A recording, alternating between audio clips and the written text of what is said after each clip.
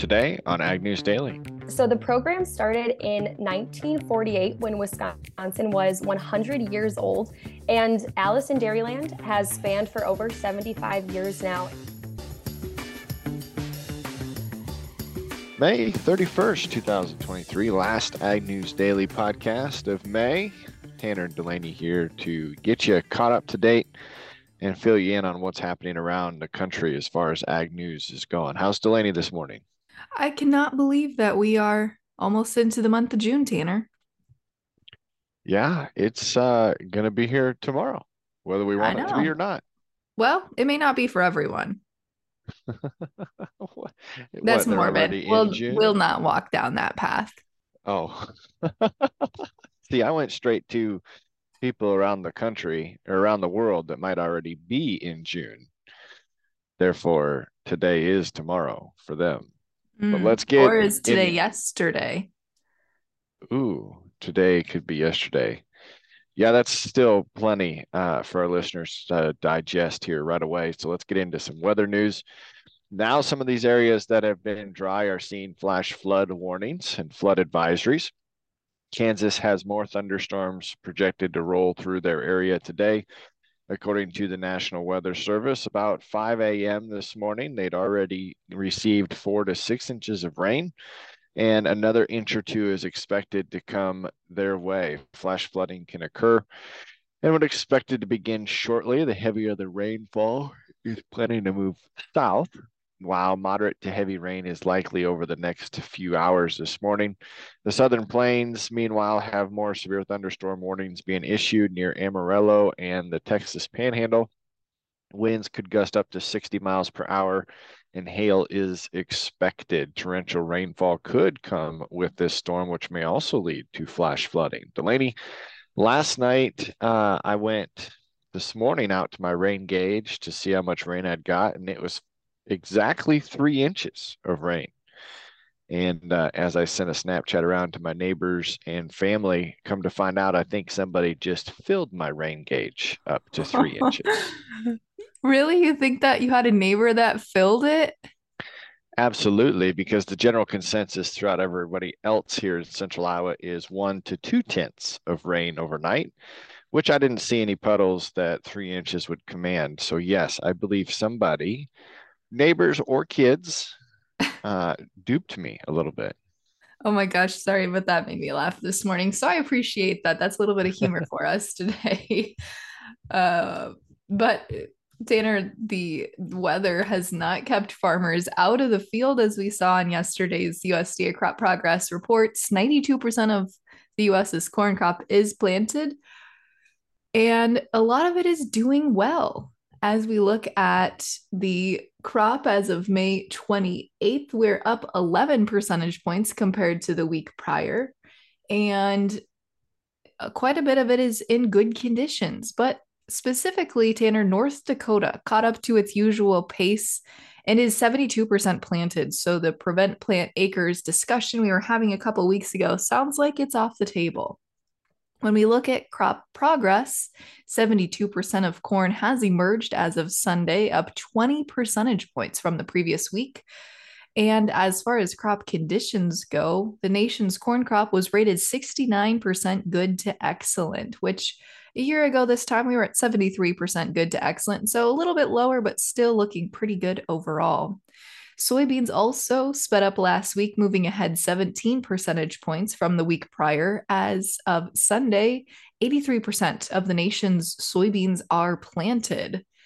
Crop progress pegged at 56% of soybeans emerged as of Sunday, and conditions are also doing well there, although we won't have our first conditions report, I believe, until next week. And on the winter wheat side of things, crop development is looking good. 72% of winter wheat was headed nationwide as of Sunday, and conditions rated 34% good to excellent, so up just slightly from the week prior. Yeah, that we certainly saw some good growing conditions, which helped get those crops out of the ground. Going to hit us with a couple of legal updates. Easterday, who has been convicted of his fraud scheme, Cody Allen Easterday, is now permanently banned from the commodity trading platform. and is expected to pay $1 million in fines to the Commodity Futures Trading Commission as part of a consent agreement filed by the federal court this week. Easterday is currently serving an 11-year prison sentence in California for pleading guilty to one count of wire fraud and in $246 million scheme that included billing Tyson Fresh Meats for feeding cattle that didn't exist.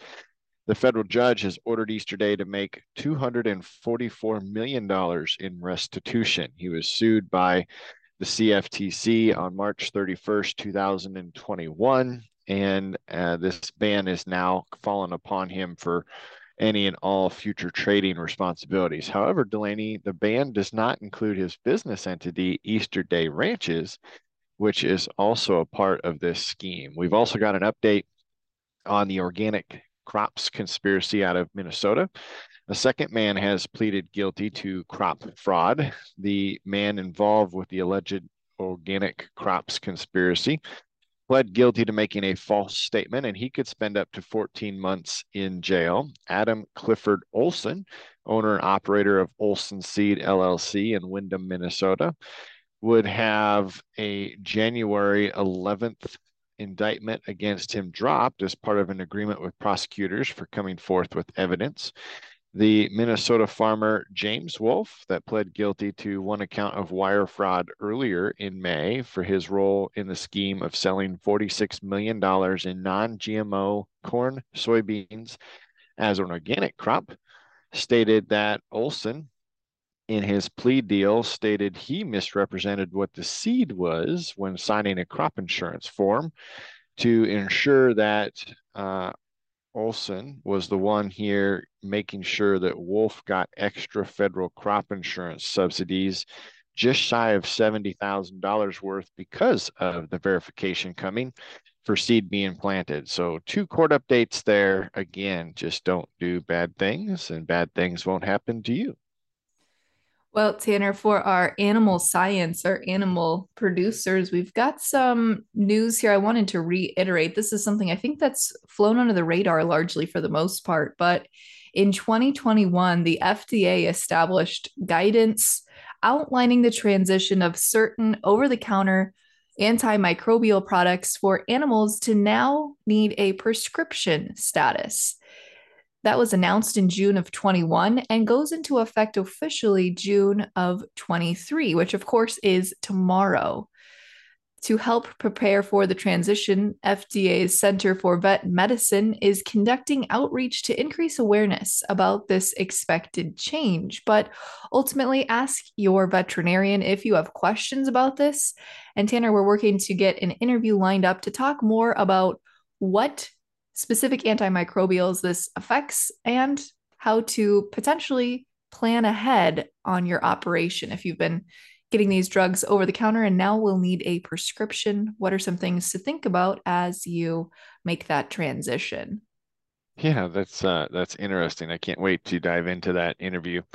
Got another interesting story to share here. In 2018, so not brand new news, but resurfacing, the University of Illinois Urbana-Champaign, their main campus was set to demolish a barn on campus. On demo day, an associate professor of soil sciences walked into the old dilapidated barn to see what was ahead of him and stumbled upon a once-in-a-lifetime discovery. This barn contained nearly 8,000 mason jars filled with soil from Illinois dating back to 1862.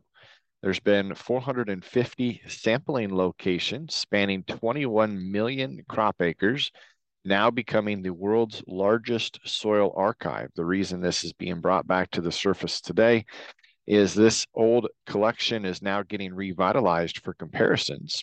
Each one of these jars contained a sample date, a location that included state, county, track, and plat number, as well as a map to where the soil sample was taken. So now researchers are going to revisit all of these sampling spots and compare the organic matter and soil makeup to some cases over 120 years difference in the collection of the original soil sample and the ones that'll be taken care of here coming down the pipeline.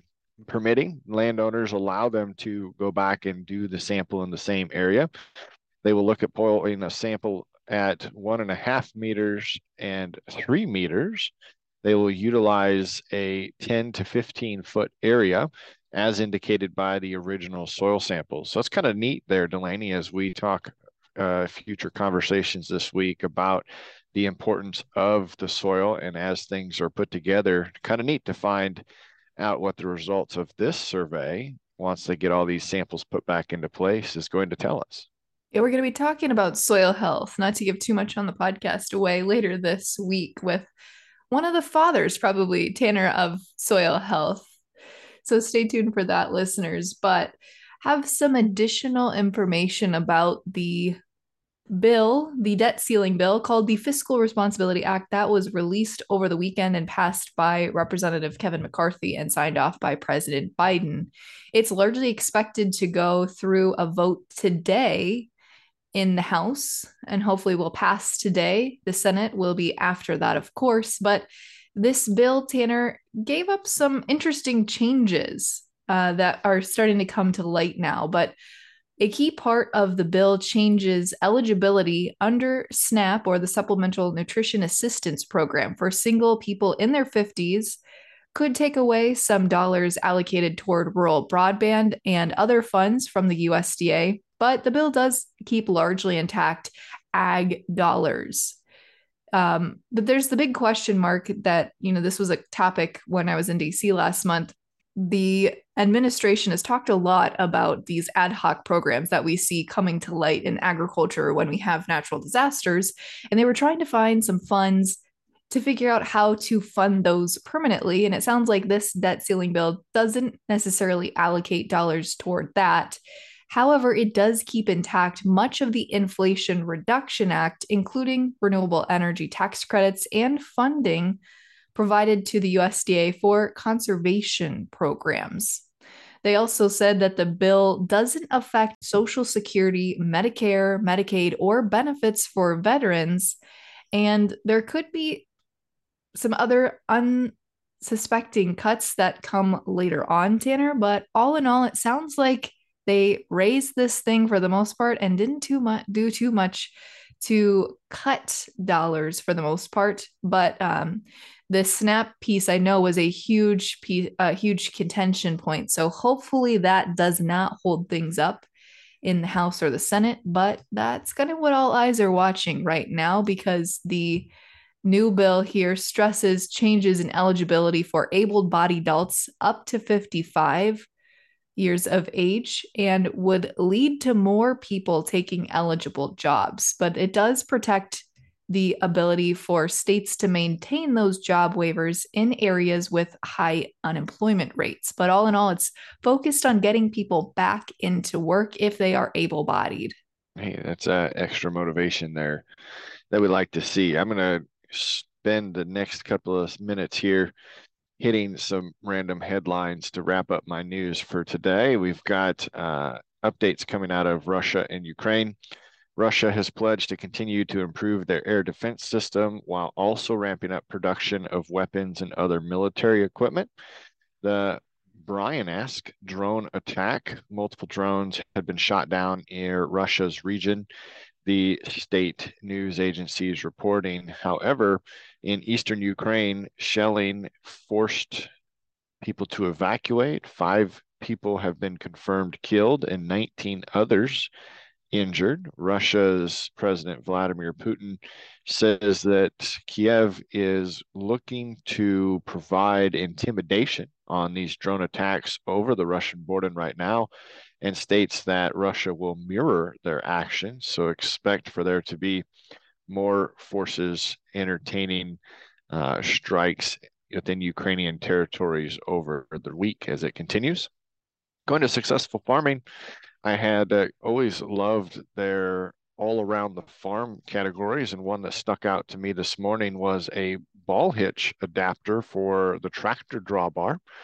You look at this picture and it is a tube steel with balls that are fastened to the end, but has a hole drilled to where you could insert a hitch pin, Delaney. So I encourage our listeners to go out to Successful Farming and look at that article here. If you need a ball on your tractor to move trailers around, especially if it's snowy or in muddy conditions, here's a quick ball adapter that this Richard Hemish from Canby, Minnesota created. He last welded, I guess the balls are welded on. They could also be bolted on. But as far as it goes, he found a piece of heavy walled tubing large enough to slide over his tractor's drawbar, cut it, and created the ability for it to quickly adapt. And then leading into our conversation today, Delaney, the U.S. government could be looking to buy 47 million pounds of cheese for local food banks and schools. A dairy analysis said that this could be a game changer for demand and milk prices. The solicitation for cheese was posted on the government's website last week as the first step in a long process, but this would be the first part of a purchase that could drive huge demand for dairy producers. We had looked at a purchase somewhat like this projected would be about 2 million pounds of cheese moved into the USDA, but 47 million is significantly larger than the original 2 million. So when you break it down, you're looking at here, that's 1,900 truckloads of cheese that could be delivered. So we'll see if that continues to progress. I figured I'd tease a little bit our conversation for today, Delaney. I know you stole that story right out of a hand scanner, but that's a lot of cheese. That'd be, yeah, I can't even fathom how much cheese that is. Yes, that is a ton. And that was a very poor pun. Well, that story is largely expected to give a boost to the dairy markets, Tanner. So, what do you say we take a look at where markets are for today's opening session? Let's do it. As we head into the open here, folks, the July corn contract is down 11 and 3/4 cents at 5.82. New crop corn down 12 and 3/4 at 5.12 and a half. July soybeans down 24 and a quarter cent at the overnight to open at 12.72 and a quarter. November new crop beans will open at 11.32 and a half, down 20 and 3/4 cents. Hard red July winter wheat shed 16 and a quarter cent in the overnight at 7.64 and a half. As we hop over here into the livestock markets, taking a look at where things closed yesterday, August live cattle added $2 at $1.6717 and a half. August feeders added $3.85 to close at $2.3077. A good day there for the cattle complex. And lean hogs had a good day as well, closing limit up at $79.52 and a half in the July contract. And because today's conversation is dairy themed, as Tanner alluded to there, the Class 3 July milk futures yesterday shed 7 cents at 16.25. So didn't quite get a bump from that dairy story, but are anticipated to later in the year when that purchase goes through. So Tanner, without further ado, let's kick it over to our conversation today, chatting about a program within the dairy industry. Tanner, you may have heard of the movie Alice in Wonderland, but what about Alice in Dairyland, which is a program started in the state of Wisconsin? And we are honored today to be chatting with the 2023 Alice in Dairyland, Ashley Hagenow, who is from the home state of Wisconsin there. Ashley, super excited to chat with you about this program and just about your background in agriculture. Yes, thank you so much for having me. It's quite an honor to be serving as Wisconsin's 76th Alice in Dairyland here in the next year, and super excited to share more about the program here today and what it really means for Wisconsin and agriculture in general. Wow, 76 Alice in Dairylands. I didn't realize the program dated it back quite that far. Yes, so the program started in 1948 when Wisconsin was 100 years old, and Alice in Dairyland has spanned for over 75 years now. And the program serves as Wisconsin's official agriculture ambassador for Wisconsin agriculture and agriculture in general. So it's quite a tradition in the state of Wisconsin and a widely recognized program to represent agriculture and its hardworking people. Wow, that's a great heritage and sounds like a really good mission. Why don't we introduce you to our listeners? Tell us a little bit about yourself. So my name is Ashley Hagenow, and I grew up in Poynette, Wisconsin, so about 30 minutes north of Madison.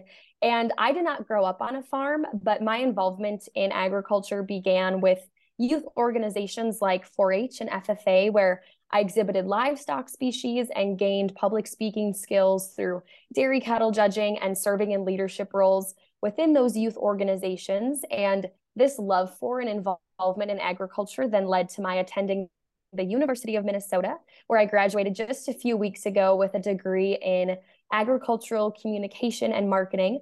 And while I was a college student, I was involved in organizations such as the National Agri-Marketing Association, the Go for Dairy Club, and also served in various student worker roles on campus. And I also held various internships, including experiences with marketing agencies, serving in an editorial role for Progressive Dairy Magazine, and also had various media internships with shows such as World Dairy Expo. And so all of these experiences combined allowed me to gain storytelling skills and highlight the important people in agriculture, which is a lot of what Alice in Dairyland does, which is what inspired me and motivated me to pursue the role of the 76th Alice in Dairyland. And I'm really excited in the next year to apply a lot of those skills I've learned growing up and throughout college and continue to grow in those areas of communications and marketing and public relations and education on behalf of agriculture. So, Ashley, as you get ready to take on your year-long role here as Alice in Dairyland, what did the process entail to get to this point? You mentioned you just graduated from college. So, talk to us a little bit more about how that process went during your senior year here. Great question. And it's certainly one of the more intense job interview processes from start to finish. So, as I mentioned, I did just graduate from college, and this journey for me began honestly quite a few years ago in having met some of the former Alice in Dairylands and just being exposed to the program here in Wisconsin. It was somewhat a dream of mine in the back of my head that I was like, oh, this might be something really fun to pursue for me when I get to that point in my life where I'm deciding maybe what's next for my career. And so the process to really put into action this dream started for me back at the first part of this year and even last fall, really thinking about serving in the role and what that process looks like. But for anyone who does apply for Alice in Dairyland, it starts with an application, usually the first part of each year. So I submitted an application back in January, and then from there was a preliminary interview with a panel of 3 individuals who have experience with Wisconsin agriculture in various organizations. And from that preliminary interview, then there was 6 of us as top candidates that were selected to start the journey as a top candidate towards becoming the next Alice in Dairyland. So that took place at a press briefing middle of March in Wisconsin, Walworth County specifically, as that was the host county for the Alice in Dairyland finals this year. And since that press briefing that took place middle of March, each week leading up to the Alice in Dairyland finals that took place the middle of May were different trainings. They call them marketing and communications trainings with various commodity partners and different organizations in Wisconsin that work with the Alice in Dairyland program, such as Dairy Farmers of Wisconsin, Wisconsin Cranberry Growers, the Ginseng Board, and a few other partners that allowed all of us as top candidates to learn more about these different organizations and how they work with the Alice in Dairyland program throughout the year. And then also as that top candidate process that took place from mid-March to mid-May, we as the 6 top candidates completed various components of assignments that we would then put into practice at the Alice in Dairyland finals. So that included preparing speech outlines, preparing interviews for radio and TV interviews that took place at the finals, and a few other assignments that we were all evaluated on as top candidates. And as I mentioned then, once we were in Lake Geneva, Wisconsin, is where the Alice in Dairyland finals took place here just a few weeks ago, we really put into practice all of those different elements, such as conducting a television interview, a radio interview, going on agribusiness tours, and promoting what we learned and those different businesses in Walworth County, presenting final speeches on different commodities here in Wisconsin.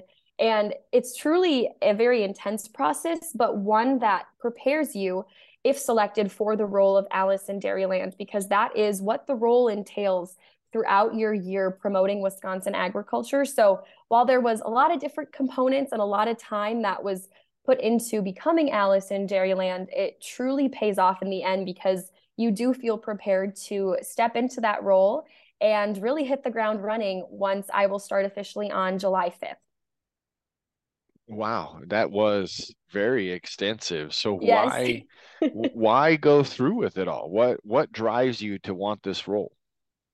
I think what it really comes down to me for is the whole Alice in Dairyland program in general is so important to Wisconsin agriculture and agriculture in general because Alice truly serves as a connection point to all of Wisconsin agriculture and the people and the farmers and the processors who truly drive this industry forward. And that's what ultimately drove me to this role is having the ability to serve as that connection point to a wide variety of consumers across the state of Wisconsin and even occasionally outside of Wisconsin to share the messages of how our food is produced and how many different products are produced for all of us as consumers to enjoy and really put a face to the industry of agriculture through representing those farmers and processors. So that's what ultimately drove me to want to pursue the role of Alice in Dairyland and continue that tradition as we talked that's been taking place for over 75 years now.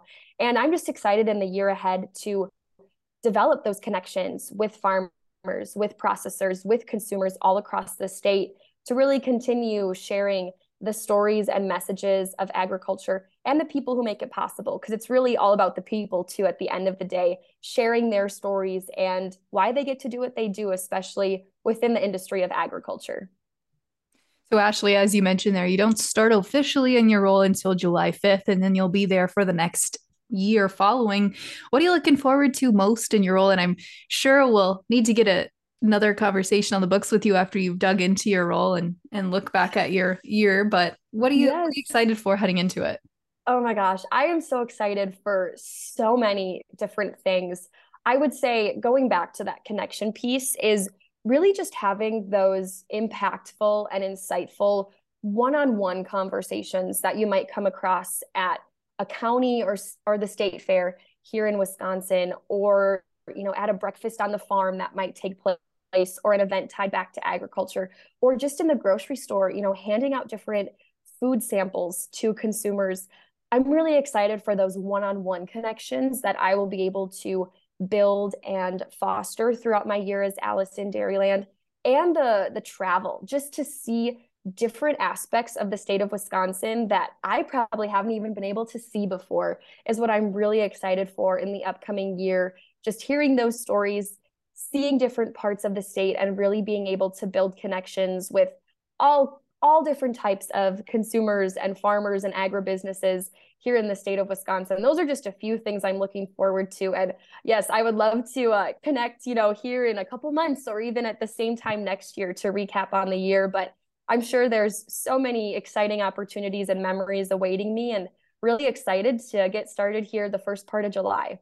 So as you are in this role, our listeners enjoy being helpful. Is there anything our listeners can do to help make this year really impactful for you? Gosh, that's a great question. I would say, quite a few of us probably tuning in are involved in the industry of agriculture. So for those viewers, just continuing to share what they get to do as agriculturalists, whether it's on the farm or off the farm, and continue spreading the good word of agriculture. And also if folks are interested in following along with my journey as Alice in Dairyland and learning more about the program's history and its tradition here in the state of Wisconsin, I would certainly encourage folks to check out Alice in Dairyland on Facebook, Instagram, and LinkedIn, as well as the Alice in Dairyland website. And this is all through the Wisconsin Department of Agriculture, Trade, and Consumer Protection is where the Alice in Dairyland program is housed. So there's great resources on their website and social media platforms as well to learn more about Wisconsin agriculture and all that entails our state's diverse agricultural industry. Awesome. Well, Ashley, we are certainly wishing you the best of luck in your new role. And thank you so much for joining us today on the podcast. Yes, thank you so much for having me. It was really fun getting to talk more about this program, and hopefully we'll connect again soon to share more about all that I've been up to in the next year. Delaney, it's always fun to catch up with those excited about the ag industry in general, as well as specific sectors. So thanks for lining that one up.